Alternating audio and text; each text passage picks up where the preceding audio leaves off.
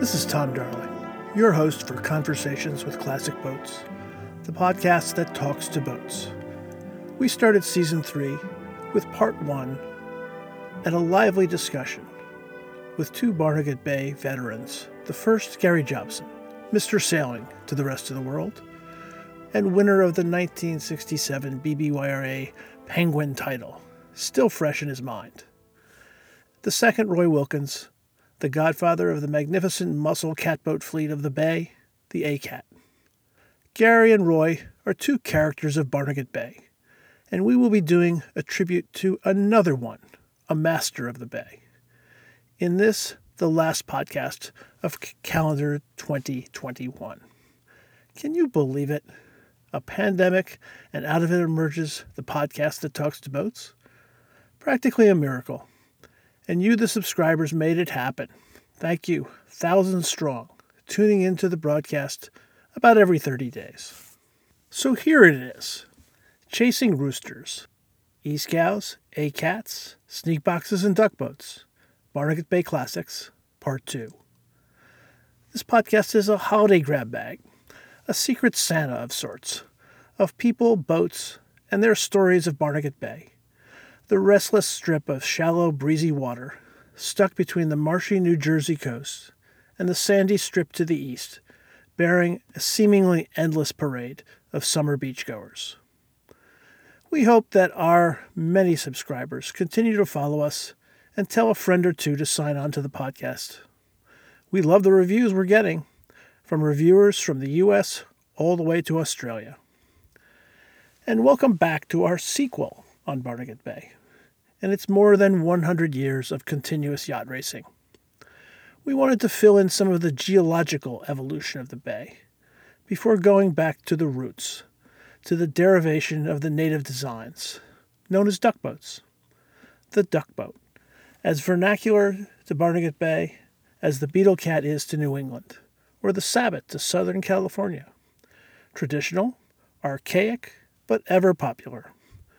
We'll talk to owners and families about the heritage of the varieties of duck boats, from 12 to 15 to 17-foot sneak boxes, down to that plucky traditional bay trainer, today shoved aside by the Optimus Pram and the Pixel. And we'll tell the story of my experience with the Beaton's Boatyard-built duck boat, the official model of Mataloking's Duck Boat World Championships. But first, some announcements here in the holiday season. Shout out to Windcheck, our editorial partner reaching more sailors from New York City to the Cape. Check out the Windcheck website right now for our Harrisoff Hickman Hunt 100 Years of the American Runabout. Windcheck has been with us from day one, and we had been writing print articles since 2016, adding a classic boat flavor to the publication.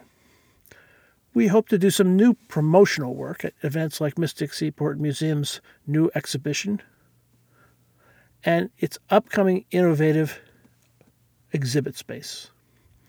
We have big ideas for a bash for the 50th anniversary of the Opera House Cup in Nantucket, the oldest event in the Classic Yacht Racing Association's race circuit. Holidays are here. Hopefully you did your gear shopping at Mad Martha's Team 1 Newport. Still time for the supply chain to work its wonders. And the game's afoot with Spin Sheet in Annapolis as we work on designing, producing, and hosting custom podcasts for Mid-Atlantic customers. Keep watching for our continuing Back Inside Page Classic Boat feature. And check out our Boston Whale article in the December Prop Talk, the motorboat edition of the Spin Sheet Media Combine. And we'll talk more at the end about our new custom podcast, a new way for you, the commercial sponsor, to get your very own Conversations with Classic Boats episode. Now, many listeners know that I am a Herman Melville fan, and the Moby Dick author was always keen on accurate detail of natural phenomena. As a fan of seaside geology, spending my summers in Nantucket, itself a sandhill at the end of a glacial racetrack, I was curious about the Barnegat Bay origins. This is a case of land making water, and in turn, water making land. With help from the pages of the book Chasing Roosters, which we talked about in Part 1, my good friend Peter Taylor tells the earth science story of the bay. As the Wisconsin glacial ice sheet receded, some 11,000 to 15,000 years ago, the residue from the ice cascaded for more than 100 miles south of the terminal moraine. Translation for non-geologists: sand. A lot of sand. At the time, the ocean shoreline was about 80 miles east of its present location.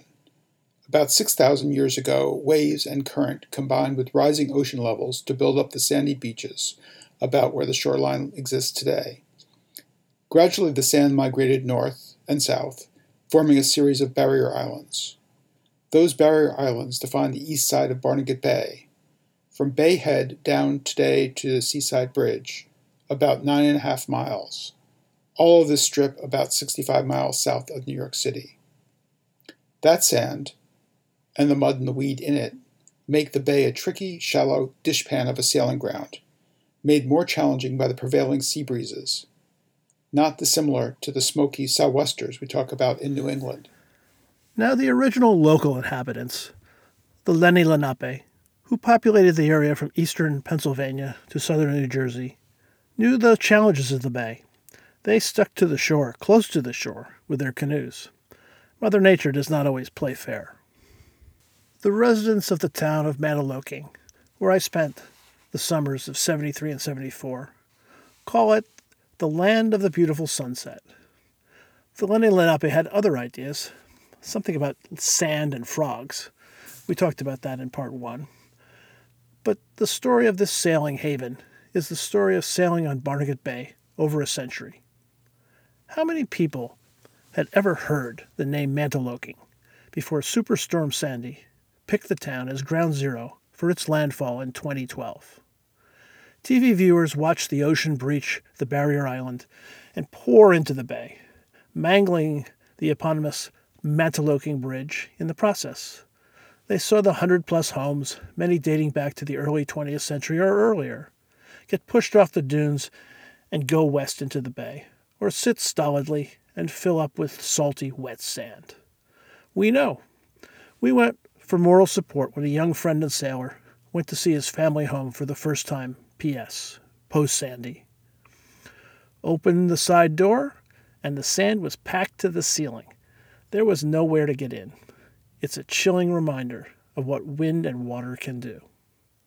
Today in 2021, Mantoloking, for the most part, is the place rebuilt. But that sad day could never obscure the extraordinary Mantoloking sailing community and its development in the last 120 years. As Gary Jepson said in Part 1, Mantoloking is how a yacht club should be. A bar? No way. How many Olympians from one club could there be? Is there a record? I count 10 Olympians among the Mantoloking ranks. Anne Benedict, a multi-generational Mantoloking historian, in the book Chasing Roosters, serves up the club's creation story. Peter Taylor tells the story. It started as the Mantoloking Golf Club. They played on a course between the bay and the ocean and used a red ball so you could see it in the white sand. They built the yacht club on the present site. It was called the Mantoloking Golf and Yacht Club. The golf was not really played, so it became the Mantoloking Yacht Club in 1907. The town wasn't even incorporated until 1911.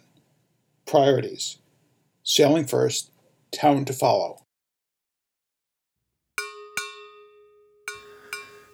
In my mind, there is but one Grand Master of Mantoloking, the Yoda. No, he's really the Obi-Wan Kenobi, the winner of more bay titles across boats from Penguins to E-Scows. That would be Runyon Culley Jr. Call me Runny. Remember him from Part 1 in the gallery. He was the youth sailing a raft at a tender age with his sister nervously perched on top. You've all heard during scow sailing that Buddy Melges is the Wizard of Zenda. The same should be said about Runny and Mantoloking.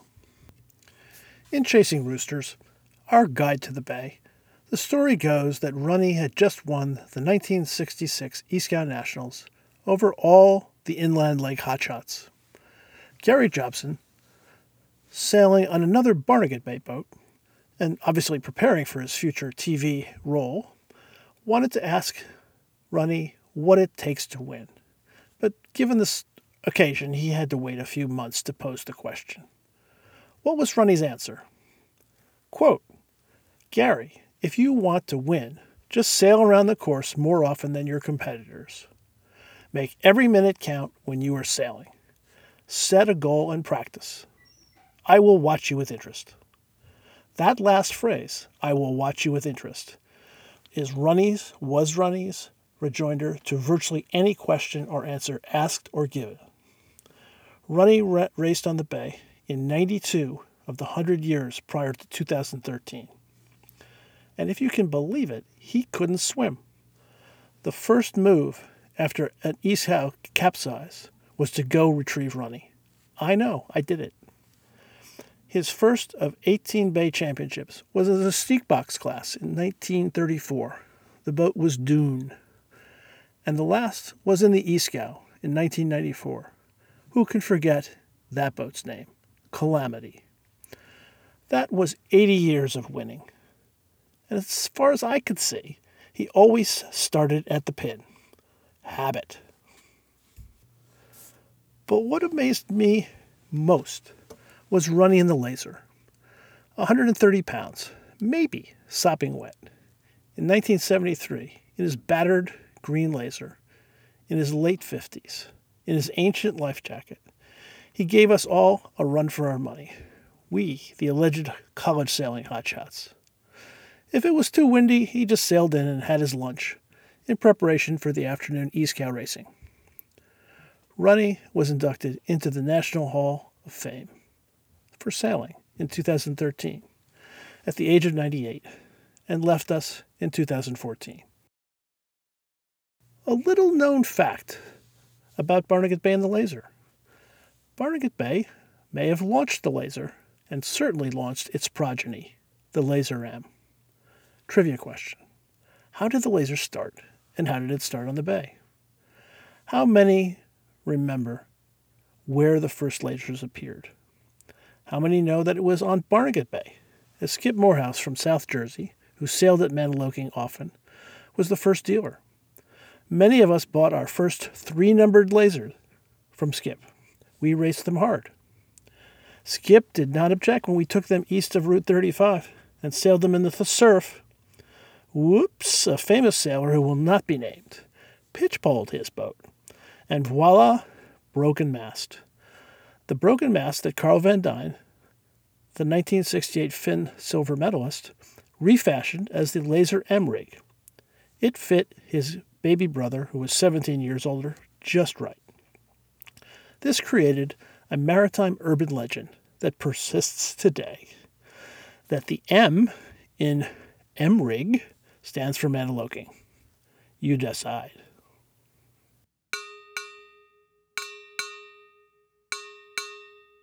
But we can all not be grandmasters like Runny. In fact, Runny and other Bay All-Stars cut their teeth on boats that we profile today. These native craft epitomize the people's boats, made of tree wood by local builders like Piran and Beaton's, based on native designs dating back to the 1800s, when Barnegat Bay was a shooting gallery for waterfowl and a self-service tank for sailfish. The pumpkin seed-shaped rolled deck design still is a model for the actual sporting duck hunter. Equipped with decoy racks front and stern, usually outfitted with a fabric dodger to repel spray, this so-called duck boat exists today as a compact, usually about 12 feet, stealth platform for hiding in a coastal march looking for birds to shoot. Before there were outboards, the propulsion system was oars and maybe a spritsail. Today it's typically a 20 horsepower motor and a paddle just in case. Sometime in the early 20th century, a bayhead sailor, Slade Dale, decided that the native duckboat design should be captured in a one-design format. Today, his original cottage is part of the Bayhead Yacht Club. But his devotion to the duck boat took him on trips down to Florida via the Inland Waterway, a demonstration of duck boat durability. Within the parameters available in local boat yards, dozens of the new One Design duck boats, with a capital D, known by their builders, Beaton's in Bayhead, Perrin down in the Toms River, became the junior trainer of Barnegat Bay. Generations passed the planked, whale-decked craft onto the next. Roughly 12 feet long, mass less than that, it seems. Sail area optional. To make it more confusing, the locals also called the same design, built at 15 and 17 feet, a sneak box, alluding to the need for stealth in the presence of waterfowl. Now the question is a duck boat a sneak box? Or is a sneak box a duck boat? How do it know? To the bay sailor, the answer is immaterial. To be clear, a sneak box would be a larger, stretched duck boat design in the Barnegat Bay incarnation, 15 to 17 feet, with a large gaff rig, crushing weather helm, and a total lack of manners downwind in a breeze. To a young person, a sneak boat was a big boat. Sometimes you needed 3 to 5 people as crew. The little kids were there pumping and bailing and hanging on. It was the definition of fun in a boat. The craft really required 5 crew. Driver, main sheet, 2 bailers to get rid of the water coming over the side and through the seams. The experience in breezy conditions is one that our good friend Emily Wesson, our senior sneakbox expert, having driven one with a family crew in the late 60s into the mid-70s, describes as simply, quote, terrifying. Emily and I got together to talk about sneakbox sailing in the bay. Well, my dad bought our sneakbox from Terry Schwepp, who was a young friend, for $200. It was called La Derriere, M23. And I raced it from age 12 till when I left Maniloking at age 18. Every BBYRA. It was a small fleet, like maybe only 4 or 5 people. And the Wilsons from Seaside, they were big sneakbox sailors. So this was in the morning, right? You'd sail the sneakbox in the morning, right? Right. Sneakbox in the morning, Eastcow in the afternoon. Right. Mm-hmm. Because I was talking to Gary and a guy named Roy Wilkins, who's the godfather of the ACATs. And he was telling a funny story about how they had to separate the ACATs and the E-Scouts because the E-Scouts were complaining that their wind was being ruined by those big ACATs. But you had no problem like that because, as I recall, in the morning, you were the biggest boat in the morning, correct? Because there were penguins and lasers and things like that. There were M-Scows in the morning too, but I just compared the sail area, and an M-Scow has like 147 square feet, and the sneak box is 156 square feet, all consolidated into one sail way forward. Mm-hmm. So those suckers nosedived like crazy. But it wasn't that windy in the morning, was it? So you didn't have that problem, or did it do it at any time? It could be windy in the morning. Mm-hmm. I just remember sailing my laser not having a lot of wind. So tell us about what a sneakbox race was like. I mean, upwind, downwind, what was it like to jibe a sneakbox? It always looked kind of terrifying to me. It's terrifying, utterly terrifying. And you watch that boom start to wanting to balloon jibe. And then amongst the crew, there's great discussion. Shall we tack around? Which is totally wussy, right? But jibing was so terrifying when it was really windy. But we usually elected to to jibe. How many people did you sail the boat with? Oh, I had my crew was Hetty and Lisa Bixby from the Emlyn family, and Lisa Reineman. And then whatever Lewis boy I could scare up and bribe. Mm-hmm. It wasn't that much fun crewing on a sneakbox because really you had to bail and hike over and have your legs over pretty high coaming. Mm-hmm. So it wasn't that comfortable for crewing. Right. And you got very wet. Yes. And maybe I yelled. Most of the gaudy 1920s, 1930s cups for the regattas on the bay started as awards for sneakbox racing. In some ways, the sneakbox was what the IOD was to Long Island Sound, or the S-boat to Narragansett Bay, or Ray Hunt's 210 to the South Coast. See in the gallery for episode 17 a picture before World War II with Cliff Campbell, the patriarch of the Campbell family, father of Billy, grandfather of Andrew, leading the sneakbox racing for the day. Emily Wesson's younger brother, John Wesson, talks about his lifelong experience with duck boats and its bigger cousin, the sneakbox. John was one of my younger students at Mantoloking in the 1970s, and he stayed with it for almost 50 years, living in mid-Mantoloking in the house his family built, now raised up on blocks, with the sneakbox in the yard on a trailer and the duck boat stuck under the porch. See the gallery for examples of John sailing the duck boat off a beach at Mantoloking. Now, talk to me about this duck boat thing, John. John refers to the duck boat worlds as the worlds. How did this overgrown gun platform with a stubby Marconi sail become the boat of a world? The story can be traced back to one Peter Kellogg, financier, classic boat aficionado, owner of Silent Maid. He thought it was important to keep the tradition of the duck boat alive. The 50th anniversary of the World Ducks, as the locals call it, was in 2018, only 6 years after Superstorm Sandy had struck. A Soundings article covering the 37th running of the Ducks in 2005 outlined this one-of-a-kind event. The article claimed that an anonymous philanthropist created the duck boat worlds as a way to keep the bay boats in existence. Well, we know now that masked man was one Peter Kellogg. Remember him from part 1, talking about driving the restoration of the mega ACAT fleet. The duck boat was a cat, but 12 feet and about 120 pounds, give or take, water in the bilge, and sporting a sail that looks to me smaller than a sunfish. Descendants of the sneakbox duck boat hunting boats went back into the 1800s and have sailed competitively since the 1930s. The attempt to extend and revive the life of the duck boat was really a grassroots effort. The search for new boats to race became a treasure hunt for forgotten and discarded duck boats, sitting in barns and backyards. Back there in 2005, before Labor Day, 54 duck boats came to the starting line of the World Ducks. The fleet was diverse. Half the skippers were over 15, half were under.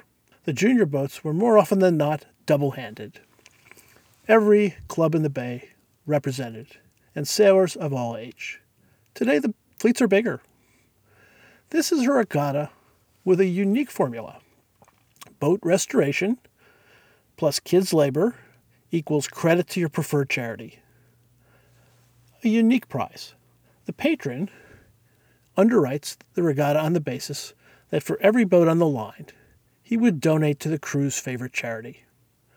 The boats were to be restored by the kids with help from the members of the 13 clubs on the bay. And the rule was you had to sail every year. The original bounty was a $5,000 donation if your boat showed up in top shape. After that, each appearance earned a $1,000 donation. With some of the inflows coming back to junior sailing programs, and the rest to a wide array of causes from churches to college athletic teams, this is sailing doing good.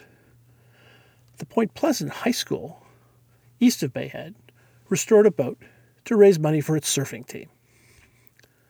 Talking about the racing action, a recent Mantoloking Commodore described the action.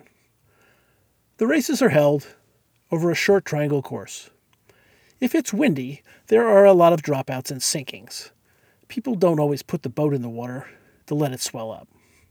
That to me sounds very familiar to someone who helps his neighbor drag an ancient beetle cat out of the backyard and put it in the water before it's dumped into the reaches of Nantucket Harbor for the Rainbow Parade that precedes the annual Opera House Cup.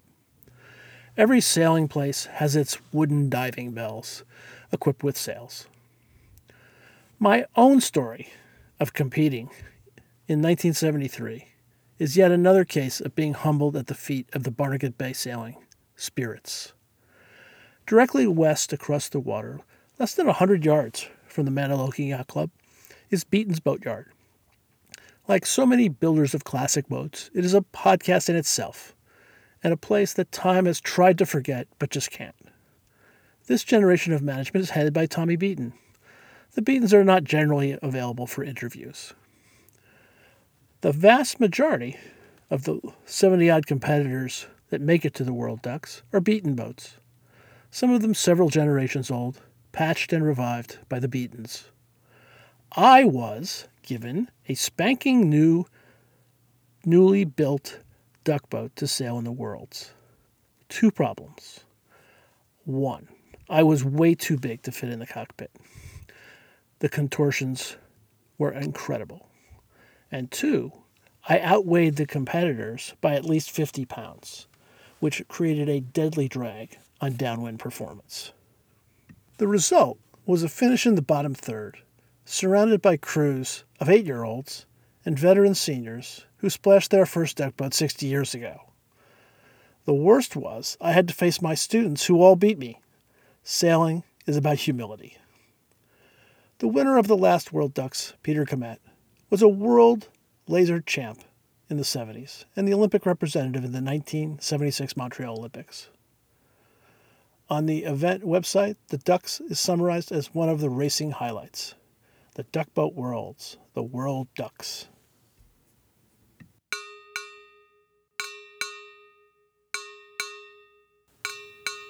Every sailing ground has its traditions.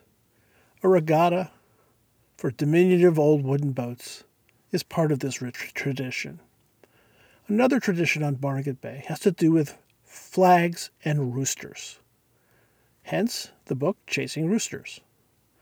For almost 100 years, there has been a tradition of presenting a blue flag with an image of a rooster to the winner of every class through the summer. Each week, a winning skipper writes his or her boat number on the flag and passes it on to the next winner each week. The winner of the last BBYRA race each year gets to keep the blue rooster flag. In the gallery, for episode 16, we finished by showing that actual flag. At the end of part 1 of our Barnegat Bay show, remember Gary Jobson scrambling from his chair? He was going to fetch his rooster. Gary, while finishing the part 1 interview, was scrambling on Zoom to show his partner, Roy Wilkins, his 2 roosters. How the tradition started and what the rooster stands for remains a debate. Is it the cock of the rock? Is it, do you get to crow like a rooster? Imagination runs riot. It's pretty simple. You're first, you get a flag. You keep it until you don't win, like the yellow jersey in the Tour de France. Winning a rooster flag will continue to be the most important thing on the bay. By the way, in 2 summers on the bay, there was no rooster for me. Just a lighthouse flag for participation. See in the gallery for episode 17 for the picture of my flag. Not a rooster, but an image of the Barnegat Lighthouse some 20 plus miles to the south. So there you have it. A trip south, down to the bay. Part 1 and part 2 of E-Scows, A-Cats, Sneak Boxes, and Duck Boats. All Barnegat Bay classics. Thanks to Emily and John Wesson for their history and personal stories. Emily was a queen of the sneak boxes in her day. John, a duck boat stalwart with many world ducks to his credit, and those cute little wooden duck keepers that they give out. Thanks to Charles Rascub Robinson for his images of bay boats. See the red-sailed sneak box and the mighty A-Cats, which he captured in oil paint. Thanks to Gary, Roy, and Peter Kellogg. the people who keep Barnegat Bay the vibrant, multi-generational sailing scene that it is. This brings us to the conclusion of the last episode in 2021. What a year. Thank you, listeners and subscribers, for making Conversations with Classic Boats the most listened to podcast that talks to boats. We welcome your input for next year. A little preview. We have our first foreign boat coming in June, the oldest one design class in the world that has been continuously raced on the Clyde in Scotland. But first in January, Icy Classic, 88 years of winter sailing at Larchmont, the frostbiting episode. Please continue to listen and tell your friends. Subscribe wherever you get your podcasts, now including iTunes and Spotify. Remember, our podcast archive is free. You can go back and listen to the podcast that talks to boat anytime you want. Browse our galleries. Hundreds of pictures, free. Please, when you are online, give us a review and a rating. 5 stars, please. And finally, in 2022, Conversations will bring you sponsors. You good companies out there, you want to talk to the Conversations audience? It's a good one. We'll build you a custom podcast with your message, host it if you like, and deliver it to our audience for free. Reach us at TCD4Sail2, that's TCD, numeral 4, SAIL 2, at gmail.com for all the details. We'll give you a custom podcast with a customized message. Not just sponsorship, custom sponsorship. You ever listen to Prairie Home Companion and Garrison Keillor do those ads? You probably laughed more about the sponsors than the show itself. That's the idea. And our Conversations podcast team will do this all for you, from composing to hosting. Thanks for all the production help. Ned Darling, Griffin Bengroff, and all of you who participated in the podcasts. You know who you are. And in this holiday season, take care of yourself and someone else if you can. Fair sailing, Tom Darling. We'll roll the old chariot along. We'll roll the old chariot along. We'll roll the old chariot along. And we'll all hang on behind. And a drop of Nelson's blood wouldn't do us any harm. A drop of Nelson's blood wouldn't do us any harm. A drop of Nelson's blood wouldn't do us any harm. And we'll all